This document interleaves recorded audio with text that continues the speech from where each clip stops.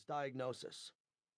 And yet on many drives, especially towards the end, prime for my role as Robin to his Batman, hitman to his mob boss, general to his commander-in-chief, I would sense Andrew's energy sag. I would feel less a warrior than a driver, a chauffeur, his wingman at the wheel, who had his back, but had no power, none at all. I wanted to be a superhero. I wanted to save him, or at least be his enforcer. I would have done anything to carry out the hit on his motherfucking cancer. But the gun sounded, ending the fourth quarter. The bell rang, stopping the bout. The battle ran out of steam. And the Warriors retreated.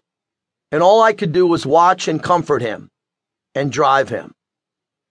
Ultimately, I did do more. I learned from him. When the battleground shifted and the tide turned and we both knew without saying anything that he'd lost, he changed the focus. If this were a football game, he reversed strategy from the long bomb, a Hail Mary, to a handoff. Andrew had much to hand off to me in too short a time. A lifetime's worth of wisdom, a lifetime of living, in little more than a year. In order to take it all in, to absorb all he held in his heart, these lessons he was determined to pass on to me, I had to change, to make myself over, and quickly. I had to perform a 180, a complete turnaround, a total revolution.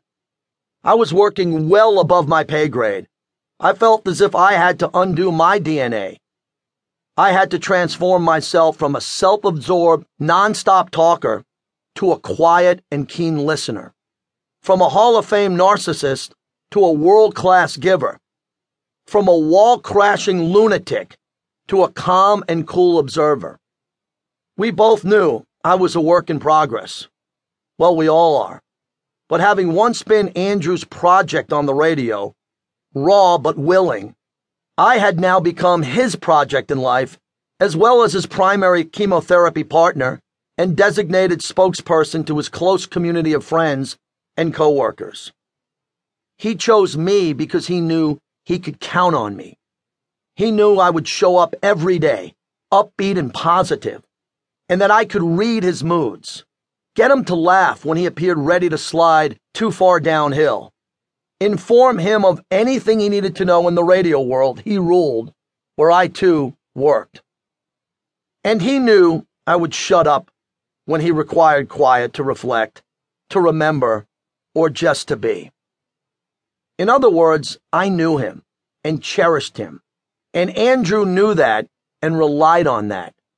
He trusted me with his life and his death.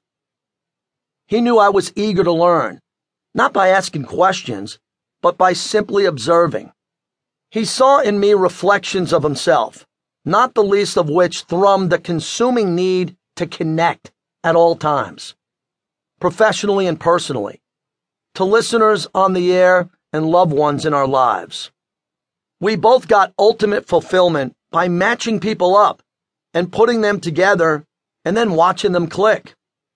Andrew did it for me constantly, joyfully, connecting me to Tom Looney, my co-host of 9 years on the radio, to the Oakland Raiders, today going on 16 years, and to the woman who saved me, my wife of 14 years, on that magical and fateful night in which we sat ringside, literally at the feet of the Rolling Stones, doused liberally by showers of Mick Jagger's spit.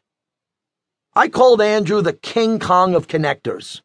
He wore that title like a championship belt.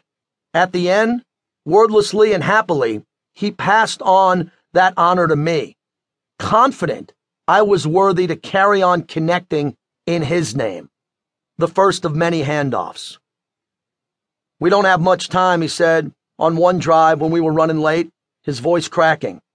I thought he was referring to his appointment, but when I caught the sparkle in his eyes, which he slowly closed before tilting his head back against the seat, I knew he meant something else, something more.